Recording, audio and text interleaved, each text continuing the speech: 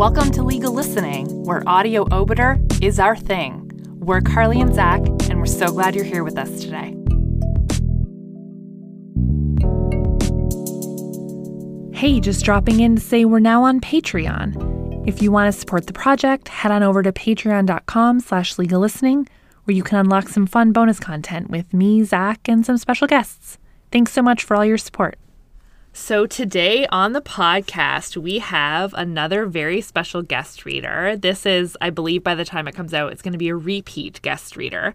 And we have some more family law today. So today we have Claire. How do you say your last name, Zach? Alsop. Alsop. Claire Alsop. We love Claire dearly. She went to law school with us. She's read before for us, and she's bringing us the very recent family law decision right here out of Windsor of Burrell and Burrell. So this is very interesting. Zach, do we know why this is so interesting?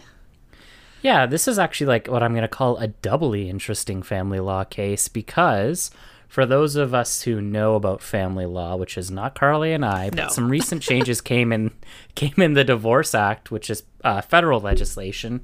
So there are elements of the new changes to the Divorce Act in this decision, as well as this case deals with the impact of coronavirus and on what I'm going to refer to as custody and access, because that's what I learned it as when I took family law in law school. I'm fairly certain those terms have now changed with these changes in the Divorce Act, but I'm sure someone on Twitter will be like, this is what it's now called, Zach. And I'm like, great, now I've learned. Yeah, I didn't take family law at all, so I'm pretty I don't know what anything is called. So the only thing I know that was significant that I saw about this one, which, Claire will mention in her reading, is that custody, and we know it's not called custody, we're sorry. I think it's called majority parenting time, right? Like they split it up between the amount of time. Yeah. So primary parenting time was given to the parent that believed in COVID-19, because the other parent did not, and they were a COVID-19 denier. So keeping the best interest of the child at the forefront, the court declined to give the parent that didn't believe in COVID any access to his children. So it is certainly very topical, given the current state of things. It's a new decision, and it's another family law decision, which we're starting to get into, and we're very, very excited about it. So with that little intro, we'll just give it to Claire and take it away. Burrell and Burrell, heard November 16th and December 10th, 2020, in the Ontario Superior Court of Justice. Reasons on motion. The applicant, Christina Burrell, Christina, and the respondent, Darrell Burrell, Darrell, were married on May 11th, 2013.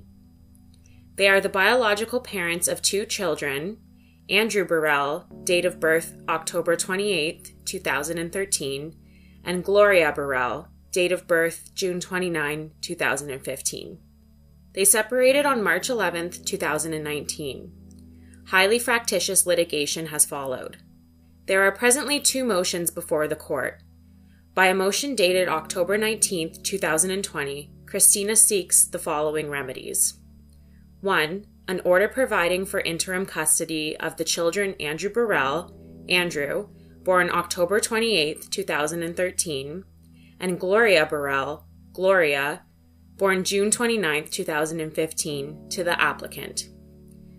2. An order that the respondent have access supervised at the Supervised Access Center, provided he complies with COVID restrictions. 3. An order restraining the respondent from molesting, annoying, or harassing the applicant. 4. An order restraining the respondent from posting anything about the children and or the applicant online on any social media platform. 5. An order restraining the respondent from attending the children's school.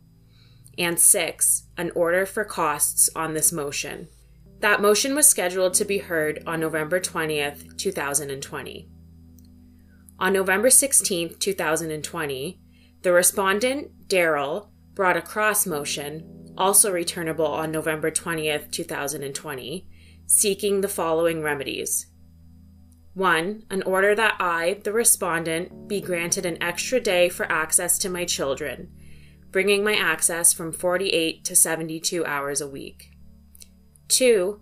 The new access will take place every Thursday, 2 p.m. or after school until Sunday, 2 p.m. 3. An order for unsupervised access. And 4. An order for costs of this motion. Conduct of the hearing.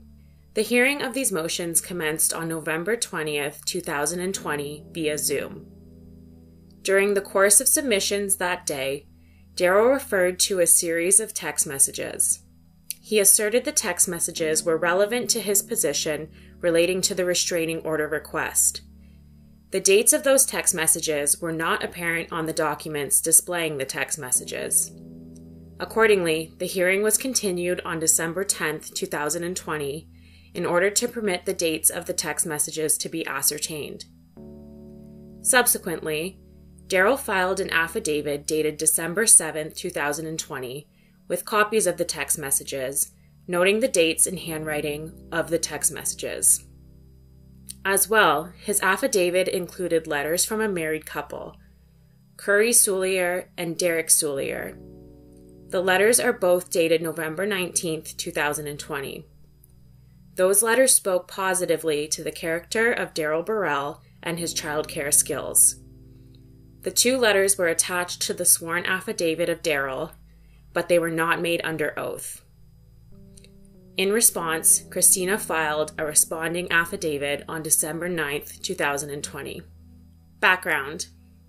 The parties separated on March 11th, 2019, amid allegations of domestic assault by Daryl. Christina moved out of the matrimonial home with her children to reside with her parents. Matters became further complicated as the respondent was charged with assaulting the applicant. Following a trial in the Ontario Court of Justice, Daryl was convicted. As part of his sentence, he was ordered not to have contact with the applicant through January of 2021. The access regime of the respondent with his children has been in place since June 11, 2019 by Munro J's order, which was modified on September 13, 2019 by Bondi J.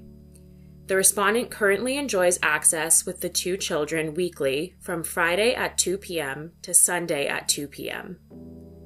Additionally, Daryl's access to his children must be supervised by Daryl's mother. She also coordinates the pickups and the drop-offs. Finally, Daryl is prohibited from ingesting, consuming, or using cannabis marijuana while having access with the children. COVID-19.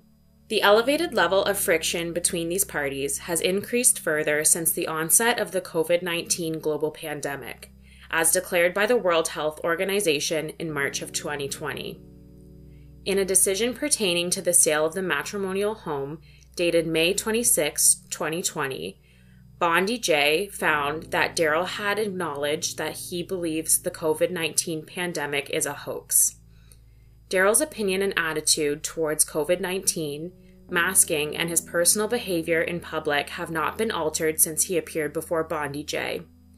He continues to emphatically deny the existence of COVID-19 and/or the effects of the COVID-19 pandemic for a number of reasons.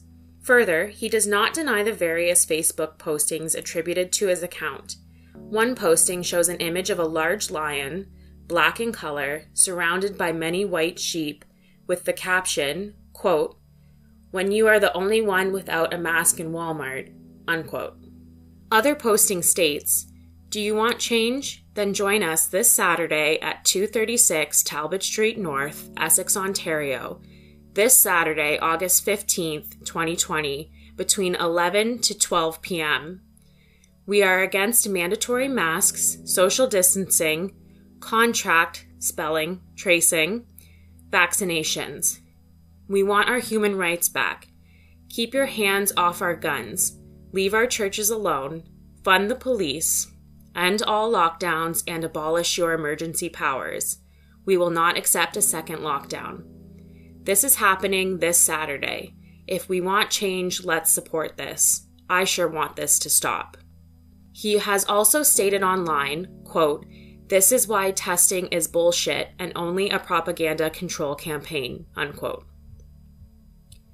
A posting dated June 26, 2020, includes a selfie of Daryl carrying a cake inside a store and not wearing a mask with the caption, "Just picked up a cake at Zares Parkway. Security guard tried to stop me. Much respect to him. Existing condition, no mask. I'm not the best selfie artist. The cashier also asked where my mask was. I have this pre-existing condition for standing up for my rights." On July 6, 2020, he also shared a post written by another individual that stated, "If there really was a deadly pandemic, we wouldn't need to be rushing to test everybody to prove it exists.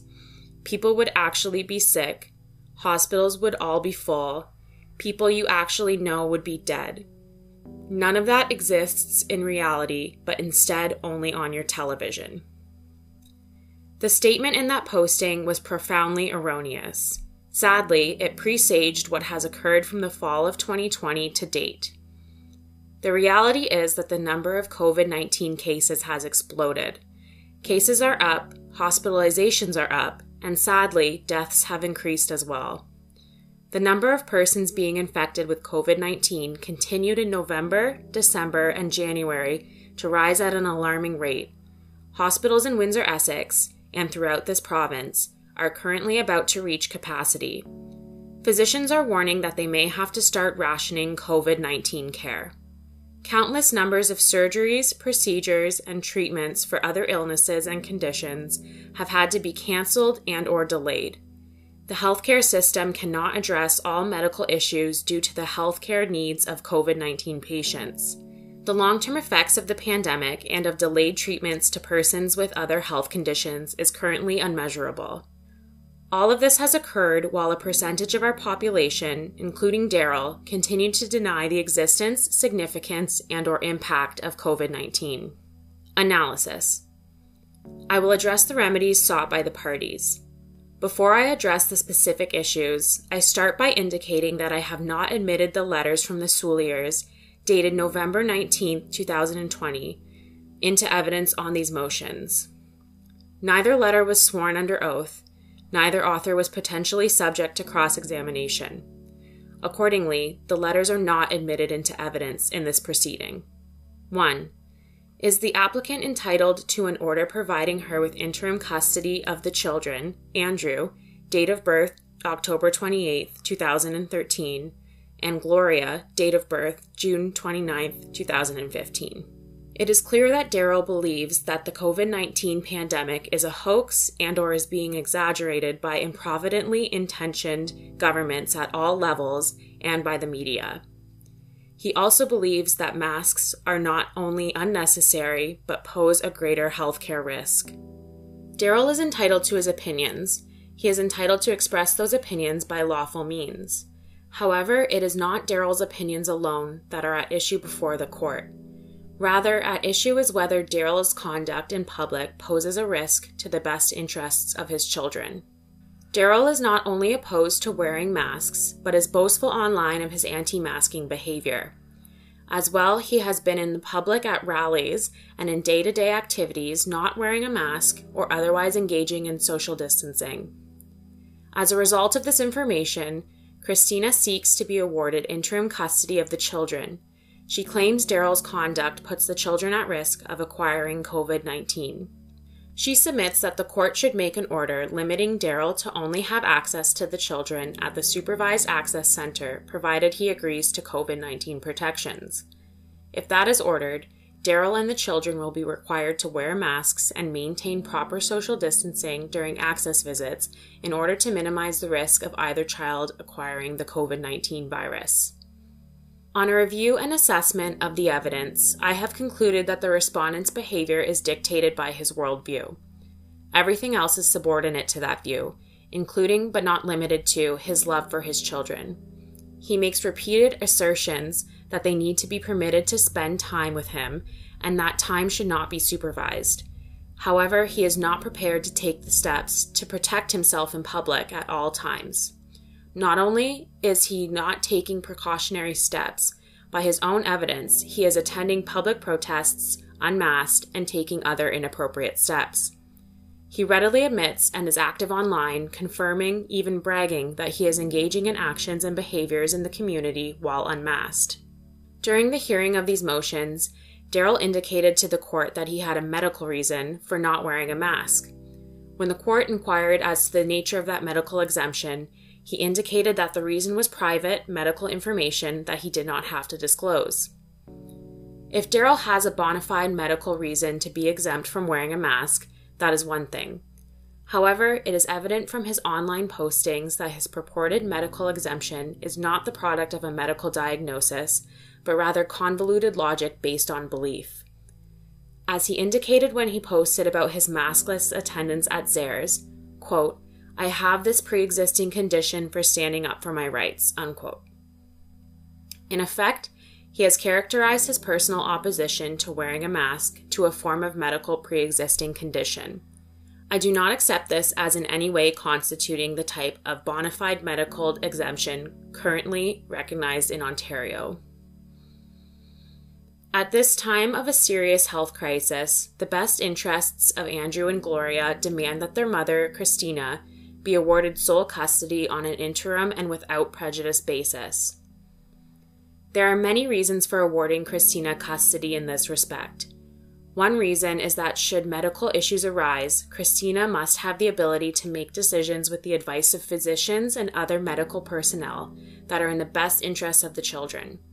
This is a reason that has come to play because Andrew has recently suffered an injury. Another reason is when a COVID-19 vaccine is made available, Christina must have the sole decision-making authority and responsibility with medical advice in this regard.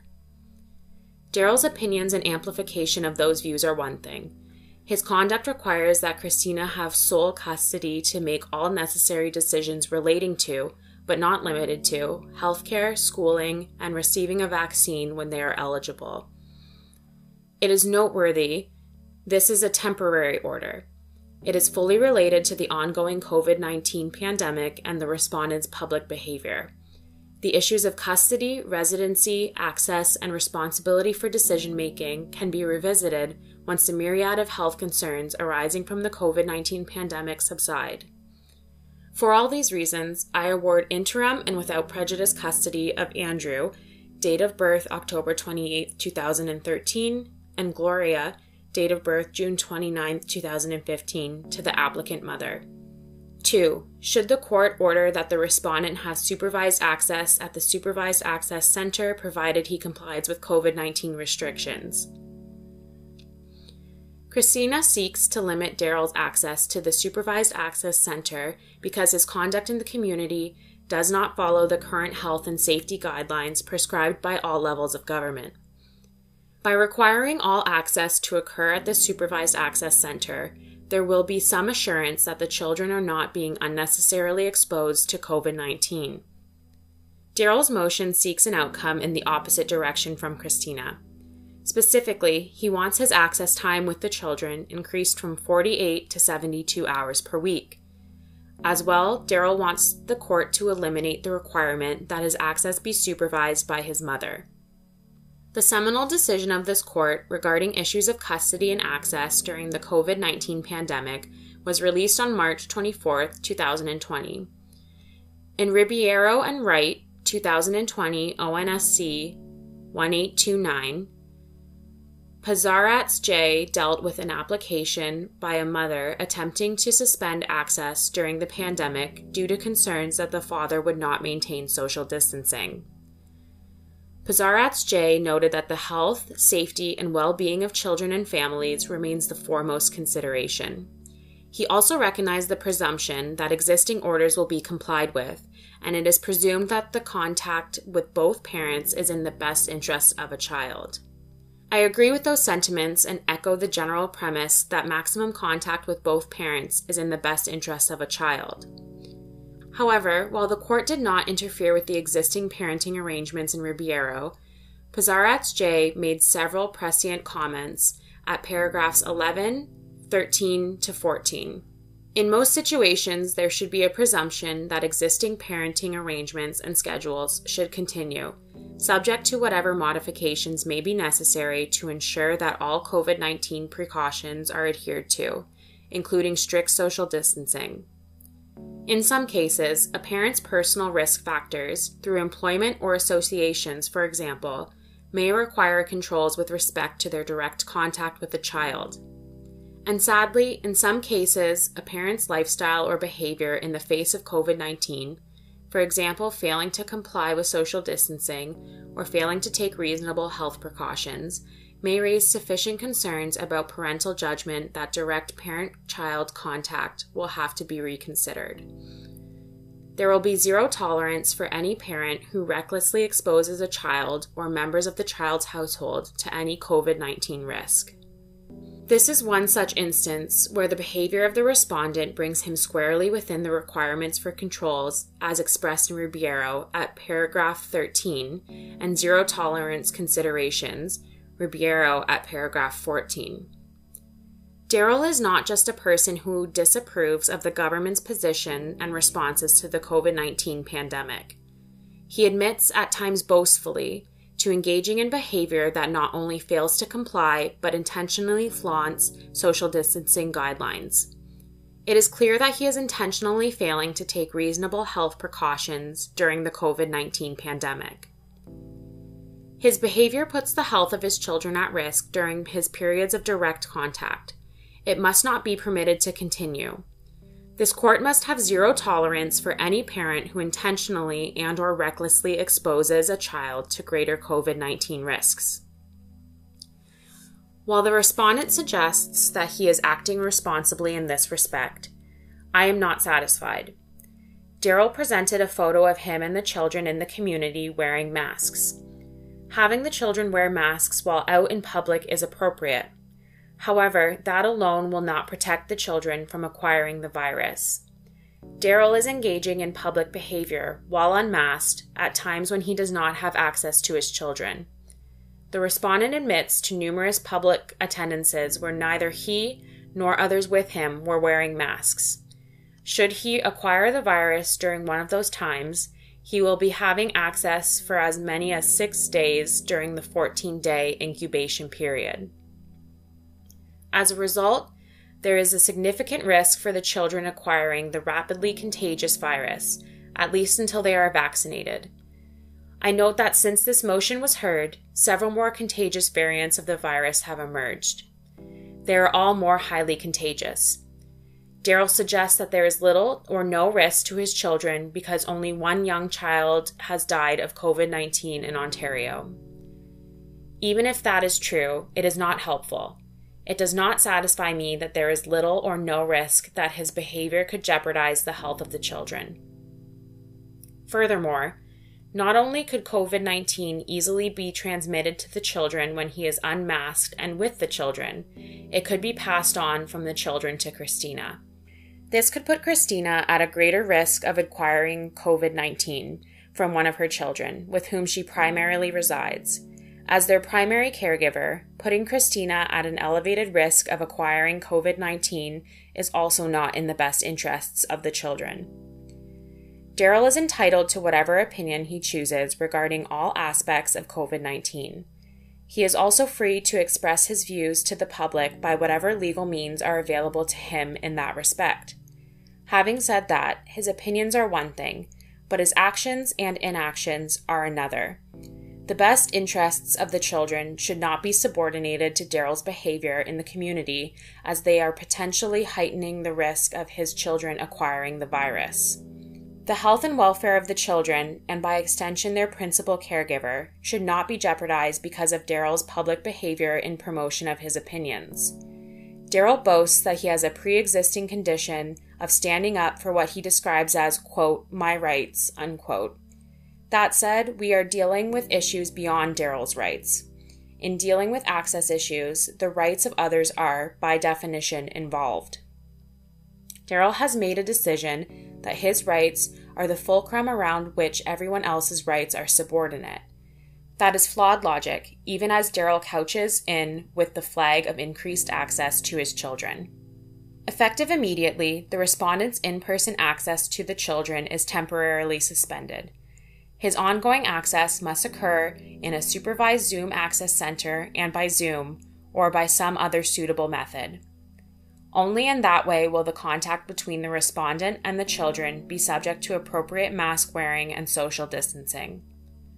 I do not make the decision to restrict Daryl's access to the Supervised Access Center lightly.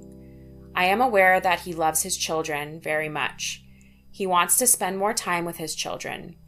I recognize the requirement for supervised access will impact the amount of time Daryl will be able to enjoy access. I am hopeful that this period of supervised access is not unduly lengthy. Perhaps if a greater percentage of our community follow directions to maintain social distancing, that time frame will be reduced. I will set out terms and conditions of the revised access at the end of this decision. 3. Should the court grant an order restraining the respondent from molesting, annoying, or harassing the applicant? Daryl was convicted and sentenced for assaulting the applicant. A term of his sentence was the imposition of a no-contact order. Daryl presented text messages of communication with the applicant. He suggests the text messages demonstrate her lack of fear of him. All of those text messages, save one, predate the assault for which Daryl was convicted. Accordingly, without assessing the content and circumstances of the text messages, I find they are of no probative value. Whatever the applicant's views regarding her safety while with Daryl during the currency of the marriage, her views have likely gone through a paradigm shift post-assault. Having said that, I am dismissing this portion of the application. While it is concerning that there exists a high level of discord between these parties, there is no current evidence before the court to confirm Daryl will likely molest, annoy, or harass the applicant at this time. There has been no indication that Daryl has failed to abide by the no-contact order. In these circumstances, it would not be appropriate that such an order be made prospectively. Upon termination of the no-contact prohibition, should Daryl conduct himself in a manner that could be considered as molesting, annoying, or harassing the applicant, Christina can seek a remedy at that time. However, to minimize the risks that there will be unnecessary and uncomfortable ongoing friction between the parties, I am ordering that once the no-contact order from the Ontario Court of Justice is lifted, the parties are to communicate with each other using the Family Wizard or some other accepted communication tool. In this way, there will be a written record of communication and less opportunity for he said, she said type of disagreements. 4. Should the court restrain the respondent from posting anything about the children and or the applicant online on any social media platform? As worded, this request is denied. Daryl is a parent. Some parents post items and photographs about their children, their activities, and their accomplishments. In this respect, Daryl should not, a priori, be denied those basic parental privileges by a blanket prohibition. However, pursuant to the family law rules OReg 114-99, Rule 1.6, Daryl is prohibited from posting any pictures or depictions on social media with his children that reference the COVID-19 pandemic or this legal dispute. 5. Should the court grant an order restraining the respondent from attending the children's school, St. Louis, 176 Talbot Street East, Leamington, Ontario, N8H1M2. This request is also denied. At best, it is premature. If Daryl behaves in a disruptive or inappropriate manner at the children's school, the school administration and the school board have policies and procedures in place to deal with those issues. I also note that the school board is not a party to these proceedings. 6. Should the applicant be awarded costs? I am not awarding costs as there was a mixed success on the motion. Order. Accordingly, it is ordered that 1. The applicant, Christina Burrell, is awarded interim and without prejudice custody of Andrew Burrell, date of birth October 28, 2013, and Gloria Burrell, date of birth June 29, 2015. 2. Whenever Christina has to make an important decision regarding the health, schooling, or religious activities of either child, she may elect to seek written input from Daryl in such respect. In any event, Christina will be required to provide Daryl prompt and clear written notification via electronic communication, such as Family Wizard, as set out below, of any such situation, her decision in that respect, and any outcome. 3. Accept as specifically altered, modified, or amended herein the order of Monroe J. dated June 11th, 2019, as amended by the order of Bondi J. dated December 13th, 2019, is continued. 4. On a temporary basis, the respondent's in-person access with Andrew Burrell, date of birth October 28th, 2013, and Gloria Burrell, date of birth June 29th, 2015, must occur at the Supervised Access Center or some other suitable community agency as approved by this court. 5. With respect to the in-person access at the Supervised Access Center, the respondent will be entitled to up to 3 access sessions a week for up to 2 hours duration, subject to the availability and scheduling at the Supervised Access Center. The applicant will be required to reasonably facilitate all such access visits. 6. The respondent will be required to abide by all conditions imposed by the Supervised Access Center as a precondition to access. 7. In the event the respondent's mother is unable to participate in access visits at the same time as the respondent, the court will remain seized to establish an access schedule in that regard. 8. In the event that there is no Supervised Access Center available in Windsor, or there is no availability for 3 sessions per week, the respondent will be entitled to reasonable virtual access visits with the children for up to 30 minutes per session via FaceTime, Zoom, or other suitable method. 9. Effective immediately, the parties are to communicate using the Family Wizard or some other accepted family communication tool. The parties will equally share the cost of such service. 10. The newly ordered supervised access regime will remain in effect until such time when the respondent can reasonably satisfy this court that it is safe for him to have in-person access with the children, and that such in-person access is in their best interests. 11. The parties are directed not to make disparaging comments about each other, or this case, in the presence of the children. 12. The respondent is prohibited from posting any pictures on social media or depictions with his children that reference the COVID-19 pandemic or this legal dispute. 13. I will remain seized for the purpose of resolving or finalizing any terms of the conditions of this access order as set out above. 14. I am not otherwise seized. Specifically, I am not seized of any application made by Daryl that he can reasonably satisfy the court that in-person access with his children should resume. 15. This endorsement is an order of the court, enforceable by law from the moment it is released. Original order signed by Justice George W. King. Released January 27, 2021.